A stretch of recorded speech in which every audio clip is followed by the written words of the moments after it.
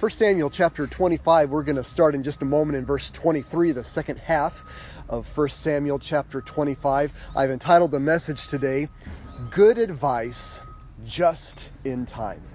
Has there ever been a time in your life that you have received advice from someone that was just in the nick of time, that if that advice had come a little bit later, it would have been disaster or embarrassment or maybe even death? I remember one time that I was about to get up and speak in front of a group of people, and just before I went on, somebody that was backstage with me said, oh, by the way, Daniel, your fly is down, your zipper is down. I was like, oh, thank you very much. Saved me embarrassment. I may have ended up on the internet in an embarrassing way. And there are obviously more serious pieces of advice that people have been given that would save them from death. Like, someone's about to push a board through a saw, and it's like, oh, by the way, you might want to move your thumb out of the way. Oh, thanks. I almost cut off my thumb. But in 1 Samuel 25, we have a woman named Abigail that gives David some good advice just in the nick of time. In the first half of the chapter, David has been mistreated by, not David, but his men, 10 of his men, were mistreated by a man named Nabal. They asked for just a little bit of a handout, some help at this difficult time in their lives. And Nabal was a very rich man, and in a good day, he was shearing his sheep. And he said, who's David? I'm not giving anything to David. He's probably just one of these people that's broken away from his master, and he sent the men away. And David heard about this, and he was about to kill everybody, all of the males that were in Nabal's household, and he's on the way to do this when all of a sudden this lady appears named Abigail. Let's pick it up, and I want to look at several divisions of the second half of the chapter. I'm going to start the numbering where we left off last time. We looked at the first 6 divisions of the chapter. I want to start with number 7, which is Abigail's timely advice. So David and his men are bearing down on the compound of Nabal. They're almost there. And here's Abigail, verse 23. And when Abigail saw David, she hasted and lighted off the ass and fell before David on her face and bowed herself to the ground. And fell at his feet and said, Upon me, my Lord, upon me let this iniquity be. And let thine handmaid, I pray thee, speak in thine audience, and hear the words of thine handmaid. Let not, my Lord, I pray thee, regard this man of Belial, even Nabal, for as his name is, so is he. Nabal is his name, and folly is with him. But I, thine handmaid, saw not the young men of my Lord, whom thou didst send. Abigail here, by the way, she mentions that Nabal is his name, and folly is with him. The name Nabal literally means foolish or a fool, and she says he's lived up to his name, and he's continuing to live up to his name, but don't worry about him. And one interesting thing that she does is that Abigail doesn't take the blame for the wrong. She doesn't say it's my fault, I did it, but she wants to take the punishment for it. She says, upon me be this iniquity, but then she says, but I wasn't there when the young men were there. So if I had been there, I would have made sure that they were taken care of. But I didn't do the wrong. I can't take the blame, but I do want to take the punishment. And this reminds us, this is very similar to when Jesus came to earth for us, when he became a man, and the Bible says that he never did anything wrong. There was no iniquity found in his mouth. He never had a wrong thought. He never had a wrong motive or action. He was totally sinless and pure. But what he came to do was take our punishment. And the Bible says that the iniquity of us all was laid upon him, even though he was innocent. And so Abigail here shows really a beautiful picture. I'm not saying that she's necessarily a type of Jesus, but what she does is very similar to Jesus, except in this regard. When Abigail comes to David, she is pleading on the behalf of Nabal to David, and Jesus pled on our behalf to God, but in a very different way. When Jesus came to God, he wasn't trying to talk God out of doing wrong. Abigail here is trying to head David off at the pass and stop him short from doing wrong. If God were to have judged us in our sin, it would not have been wrong. It would have been totally fair, totally just. The judge of all the earth would do right. But it was God the Father who initiated Jesus coming. This was not Nabal sending Abigail. This was Abigail of her own accord.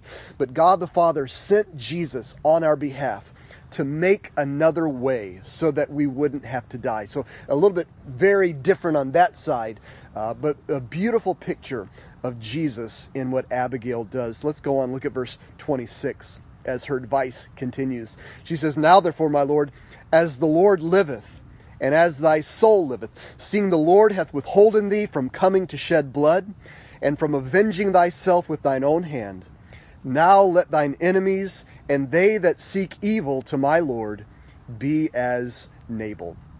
This is an amazing verse with amazing insight that Abigail has. Notice that she doesn't say, she uses the words in the past tense like they've already happened. Now, David is still coming, and it's still future in his mind that he's going to go and kill Nabal and all the men. But Abigail says in the past tense, notice what she says, "The Lord hath withholden thee from coming to shed blood and from avenging thyself with thine own hand." She says, as if by faith, saying to David, "I believe that God is going to do this," that she says it as if it's already done. God has stopped you, David, from coming and shedding blood and taking vengeance. And she believes, maybe she believes in God, maybe she believes in David, that he's going to do the right thing. But her advice to David is that God has stopped you short of doing wrong. What a beautiful statement that she makes. And by the way, we may not know all the times and the ways that God is intervening in our lives, but this is how God intervened in David's life. So many times we think that if someone's on the way to do wrong, that we pray and we expect or we hope that God is just going to intervene and just stop them. But notice that for God to have stopped David required David's cooperation. God will never treat anyone like a robot. God will never put his hand in them like a puppet and make them do the right thing. They have to choose. We have to choose if we are going to follow God, if we're going to listen to his averting our actions. But this is the way that God seeks to avert our actions. So know that if someone's ever going the wrong direction and you pray for them, that God would intervene, God is probably not just going to physically stop them. Now, God can do that, obviously. But many times what God does is he puts a roadblock, an obstacle, and then they can choose to jump over that obstacle, or they can choose to listen to God. For instance, if someone's on the way to do something wrong and they were to get a flat tire, that could be God intervening, but they could say, flat tire. Well, I'm just going to fix the tire and I'm going to keep going. And we need to listen. We need to be on guard and watch for that. But know that if you're praying for someone else, that just because you pray for God to intervene, God may intervene, but they may still push through. We need to pray for the Holy Spirit to work on their hearts. That's ultimately the issue at hand. And so Abigail, she sees that God can do this, but she pleads to David in the past tense. What an interesting insight that she had. Look at verse 27. She says, "And now this blessing," so she's brought all of this stuff with her, "and now this blessing which thine handmaid hath brought unto my Lord, let it even be given unto the young men that follow my Lord. I pray thee, forgive the trespass of thine handmaid. For the Lord will certainly make my Lord a sure house, because my Lord fighteth the battles of the Lord, and evil hath not been found in thee all thy days." And so Abigail here, she praises David's righteousness. She says, "I know that you've been on the run from Saul. I know that you've been hiding out as a fugitive, but everything that you've been doing has been at the Lord's command. Even when you were with Saul, the battles you were fighting, they were the Lord's battles. You have been blessed by God. God's hand is on your life." David maybe is about to give up on this line of thinking, this line of living. But Abigail says, stay with God. You've been fighting the battles of the Lord, and God is going to bless you. And she predicts that God is going to continue to bless David. She says, "The Lord will certainly make my Lord a sure house." Again, here's where she knows that David has been anointed to be the next king, and God is going to bring him to the throne. God is going to bless him. And so she predicts that blessing of God on him. And then she goes on in verse 29. Yet a man is risen to pursue thee," this is Saul, "and to seek thy soul. But the soul of my Lord shall be bound in the bundle of life with the Lord thy God. And the souls of thine enemies, them shall he sling out as out of the middle of a sling. And it shall come to pass, when the Lord shall have done to my Lord according to all the good that he hath spoken concerning thee, and shall have appointed thee ruler over Israel, that this shall be no grief unto thee, nor offense of heart unto my Lord, either that thou hast shed blood causeless, or that my Lord hath avenged himself. But when the Lord shall have dealt well with my Lord, then remember thine handmaid." Here she warns David not to ruin his future. She says, "David, don't throw it all away. You're right on the verge of good things. You're right on the verge of God lifting you, and you're going to ascend to the throne. But don't throw it away just before that time, and you could devastate, you could ruin your future." You know, God has, for all of us, for all the people that you know, God has a future that can include great blessing. It doesn't matter what somebody's past is. God can forgive that. God can move on and bless their future. But no matter what somebody's potential future can be, they can also ruin and destroy their future by actions that they make now. We need to know that we reap what we sow, and that consequences have actions. And she's warning David, think in the long run. Don't think short term, that Nabal's offended me and I'm going to fix Nabal. Think in the long run, that I want and that I need God's blessing on my life. And don't throw it all away for a moment. There are so many people, young people as well as adults, that need to hear, if you're living for a moment of pleasure, don't throw your life away just for that moment. Be like Moses, who forsook the pleasures of sin for a season in Egypt so that he could be with God's people and so that he could identify with God. Proverbs chapter 15 and verse 23, if you would turn there, shows that Abigail's advice shows that advice at just the right time is so welcome. It says, "A man hath joy by the answer of his mouth, and a word spoken in due season. How good is it?" Have you ever received a word in due season? Have you ever given a word in due season? You know, sometimes we don't know what due season is in someone's life. Someone could be planning something. Someone could have an opportunity about to come their way. Someone could be about to have a disappointment come their way. And sometimes if we speak into someone's life, maybe a word of encouragement or hope or truth, just the truths of the gospel, that God could use that, and you never know what somebody's going through. Somebody could be in the depths of despair, but a word spoken in due season, how good is it? You know, God can have you could just speak into someone's life, that God has a plan, God has a purpose. And I don't know if you're going through something, but God can use that for good in your life and for God's glory. And that can turn on the lights in someone's life. And so give words of counsel, because you never know if it's just the right moment that somebody really needs that. David here in his life, he wasn't surrounded by people that were giving him good advice. Remember that just in the last chapter, he's had all of his men say, kill Saul, and they were trying to lead him in a wrong direction. And here, when he has the idea to kill Nabal and his men, I don't think any of his men said, you know what, that's a little bit of an overreaction. I think that's not wise. All of his men are just bloodthirsty. They're like, yeah, let me get my sword. Let's go kill him. They're just in soldier mode all of a sudden. And so God allows Abigail to come and give this advice because David wasn't surrounded by it on his own. We need to do our very best to surround ourselves with godly advice. How do you do that? Well, you surround yourselves with godly people, because godly advice usually comes from godly people. We need to stay in church. We need to stay in God's word day by day and surround ourselves with the counsel of the Word of God. And we need to listen to the Holy Spirit of God. God's Spirit is always trying to give us counsel. But many times if we're listening to bad advice, if we're surrounding ourselves with wrong entertainment or wrong friends or things like this, we drown out the Holy Spirit's voice and we cannot hear Him. And we need this godly counsel and advice. And then when God tries to break through your plans, either with advice or with circumstances, we need to listen. Don't stubbornly push through. Don't jump over the wall. Don't jump over the fence to your own destruction.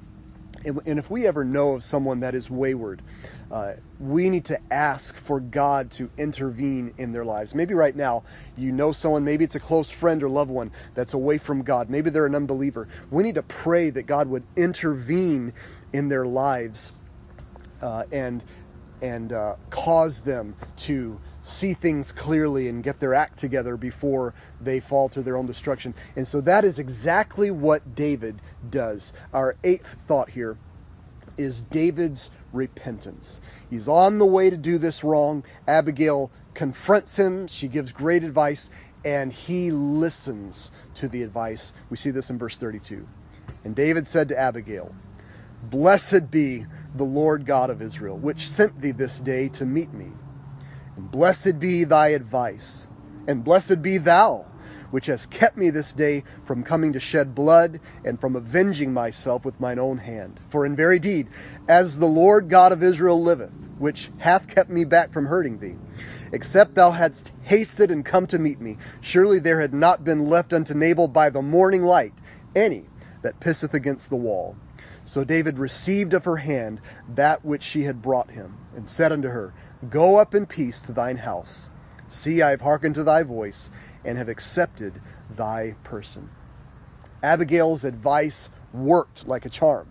And David listened. He gives her kind of a threefold blessing. He says, "Blessed be God, and blessed be your advice, and blessed be thou." I bless you. I'm so thankful that he's seen that God has intervened in my life and kept me back from doing this horrible thing.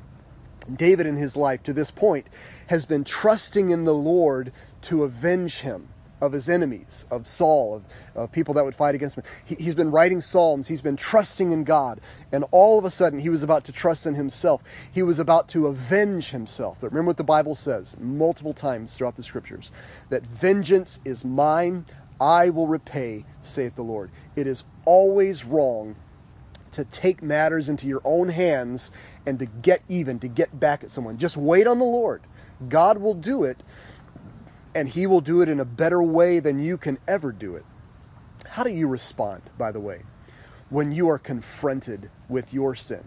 Maybe it's a spouse. Maybe it's a child. Maybe it's a parent. Maybe it's someone in the church or someone even at work. It could be an unbeliever. Sometimes unbelievers know better what we should be doing than we do. They say, "Hey, I don't think you're living like a Christian right now." And so many times we just blow it off. We just brush it off. Forget. We're in a moment and we just go our own way. How do you respond when someone confronts you with your sin? By the way, sometimes it's obviously easier to respond if they come gently, if they come with charity and with good advice, if they come with love. But sometimes people come in hatred. But still, we ought to listen when somebody points out our wrong. Proverbs 29 and verse 1 gives us a swift warning. It says, "He that being often reproved hardeneth his neck shall suddenly be destroyed, and that without remedy." Remember the story of Pharaoh? When Moses confronted him with his sin and with not letting the people go, he had to do 10 separate warnings, 10 times, and 10 plagues that Pharaoh and the whole nation of Egypt received. And he pushed through every one of them. The plague stopped, he hardened his heart. Plague stopped, he hardened his heart. He pushed through. And finally, his heart was so hard, and God had hardened his heart, and he had said no to God one too many times, that his whole nation, his son was destroyed, his army was destroyed, and the things that God brought on Egypt could not have been undone. Know that if God ever warns you through a certain person or through his Holy Spirit or through his word, if God ever warns you, stop, listen to it, because if you keep hardening your neck, all of a sudden you can be destroyed, and that without remedy. David listens and he repents of the evil that he was going to do. This leads us to our ninth thought, which is God's judgment of Nabal. And this came immediately. This doesn't always come immediately. In this situation, David was immediately vindicated by the wrong that was done to him and his patience. 1 Samuel 25 and verse 36, it says, "And Abigail came to Nabal, and behold, he held a feast in his house like the feast of a king. And Nabal's heart was merry within him, for he was very drunken. Wherefore she told him nothing, less or more, until the morning light, because he was just too drunk to receive anything. But it came to pass in the morning, when the wine was gone out of Nabal, and his wife had told him these things, that his heart died within him, and he became as a stone. And it came to pass about 10 days after, that the Lord smote Nabal, that he died. I don't know if he ever spoke another word in those 10 days, but very interesting. Abigail told Nabal the news. By the way, Nabal, just want to let you know that last night David was on the way. You were going to be drunk in the middle of a feast, and all of a sudden you and all the men, you were all going to die because David was coming for you. But I stopped him. And when Nabal heard that, he went into shock, and it says his heart became as a stone. And maybe he kind of went into brain lock or something. He didn't talk. And maybe for the next 10 days, he just lay there, didn't do or say anything. And then after 10 days, God smote him and killed him. And just like that, it was over. He was rich. He was prosperous. He was feasting. And then all of a sudden, he's done and he's gone. And that, in the long run, in the light of eternity, that is all of the wicked. It doesn't matter if they last to the rest of their lives. It's still just a moment in light of eternity. They're enjoying their feasting and their riches for a moment. And then one day, it's all going to be gone. God doesn't always judge the wicked so quickly, obviously. But God will always judge the wicked eventually. As I said, even if it takes to the end of their life, even if it's after they die, that they stand before God, God will judge the wicked. So don't be wicked. Don't be on that side. And don't be hasty to judge them yourself, because God will take care of it. And God will do it in a way that you don't have to have your own hands dirty. You don't have to live with guilt and regret and consequences for the rest of your life.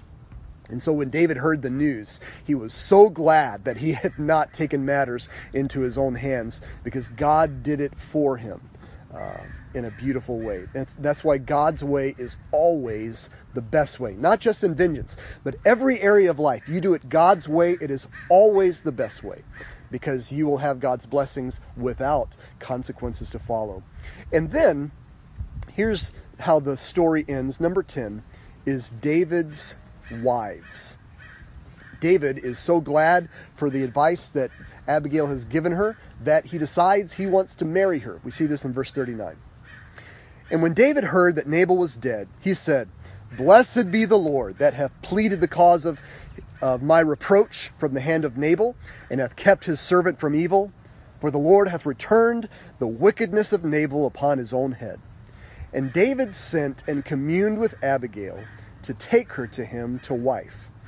And when the servants of David were come to Abigail to Carmel, they spake unto her, saying, "David sent us unto thee to take thee to him to wife."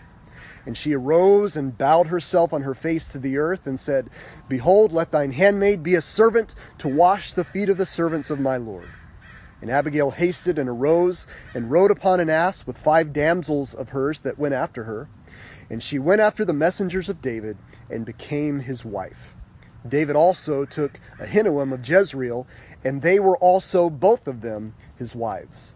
But Saul had given Michal his daughter, David's wife, to Phalti, the son of Laish, which was of Galim. And so Michal marries Phalti. That was a faulty decision. All these decisions here are faulty decisions. David should not have married these 2 women. He shouldn't have married Abigail. He shouldn't have married Ahinoam, because he was already married to Michal. And you say, well, Michal had been given away. The marriage had been annulled, and she was married to somebody else now. But David still considered Michal his wife. And that's why later on, as soon as he becomes king, one of the first things he does is says, "Go get Michal, bring her back." And so he considers himself still married to Michal, but he also marries these 2 other women. And so here's, in a nutshell, what David does on this day.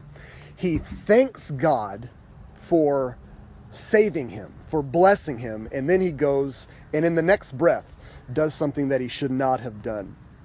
One time there was a man that bought a horse, and the man that sold the horse told him, "Now I want to let you know that this horse is a Christian horse, believes in God. And so I've trained him, and here's the way that this horse responds to commands. There are only two commands that the horse responds to verbally. And one is, instead of saying go or, some other word, you say praise the Lord to get him to go. And then when you want him to stop, you have to say hallelujah. So, you can practice a little bit. So he got up on the horse and he said, praise the Lord. And the horse went. He said, okay, now hallelujah. And he stopped. He said, okay, I think I got the hang of it. Kind of strange, but okay, we'll go with it. He bought the horse. And so he's taking him home, and he wants to see how fast this horse can go. So he says, praise the Lord. And the horse goes, and, he really gives him the reins, and the horse starts going, galloping faster and faster. All of a sudden, he notices that the horse is going toward a cliff. He's going to go right over the edge of this cliff if he doesn't stop. And so he pulls back on the reins. Whoa, horse, stop. Whoa, whoa. He starts saying all he can think of. And then all of a sudden he remembers, oh yeah, Christian horse needs Christian commands. So he remembers it's hallelujah to stop. So he says, hallelujah. And then he pulls back and the horse stops just short of the cliff. In fact, half of the front hooves were hanging off the cliff. He's like, whew, praise the Lord. And so then the horse goes over the cliff. And that is exactly what David does on this day. He stops just short of going off the cliff and killing Nabal. And then he goes off the cliff anyway by marrying Abigail and this other lady, Ahinoam. And we need to be very careful in our lives of doing the wrong thing right at the moment of doing the right thing. That we think that because God has blessed us, now we have God on our side. We can do anything that we want. That's sometimes what people think. Well, if I like this, if I want to do this, I see that God is blessing me. God is on my side. I can do whatever I want. And so David here does a horrible thing. He stops, if we can paint these two words with the situation, David stops short of murder. And he thanks God and Abigail. Oh, thank you for stopping me short of murder. So I think I'll commit adultery. He doesn't commit murder, but he commits adultery, which, by the way, is what marrying multiple women is. You've got a vow in God's sight to be with one woman for one lifetime. And instead, you add another woman. And polygamy is adultery. Most people don't think of it that way when you see God's will and God's plan. By the way, David eventually married at least 8 wives. He kept adding them. There was Michal, Abigail, Ahinoam, a woman named Maacah, Haggith. I wonder what she looked like. Haggith. Abital, Eglah, another one. Not quite the name I'd be looking for in a wife, especially if I already have 6. I think I'll marry someone else named Eglah. Anyway, and then the famous Bathsheba. So David has 8 wives and many children, many sons. And then, by the way, he also had many concubines. Remember the story where Absalom mutinies against the kingdom. David leaves, and it says he leaves 10 of his concubines behind there. So he's got at least 10 concubines. He's got at least 8 wives. And God had specifically commanded all the kings of Israel in the Old Testament to not multiply wives. And we could go beyond that, just see God's will of being one flesh. When God says you are one flesh with a woman, it's impossible to be one flesh with all these multiple women at the same time. So David is definitely out of God's will here. And although we don't see God sending a prophet or judging David's nation because of the polygamy specifically, we do see it play out in a horrible way in his life. All of the consequences of these decisions, of adding all of these wives. In David's family, we talked about the mutiny of Absalom. You have incest, you have rape, you have murder, you have rebellion, you have treason, all in David's children. And I think a lot of that you can pinpoint to the infighting and jealousy that came from these multiple wives and all these half brothers and sisters. And so David doesn't end this chapter in a good way, but he does listen to the timely advice of Abigail. I want to finish with this. Our sermon title is Good Advice Just in Time. The greatest advice that someone could ever give or receive just in time is the advice to believe the gospel of Jesus Christ and trust him for salvation. Have you ever believed the gospel? Do you know for sure that you're on your way to heaven, that if you were to die right now, you would close your eyes in death, but open them in heaven in the presence of Jesus? If you don't know that, You don't know how close to death you could be. It could be today. It could be in a moment. Even as you're watching this, you could breathe your last breath. You could go and step out in front of a car. You could fall off a cliff. You never know. Tomorrow is not promised to anyone. Our life is a vapor that appeareth for a short time and then vanisheth away. And it's appointed unto man once to die, and after this, the judgment. We will all stand before God.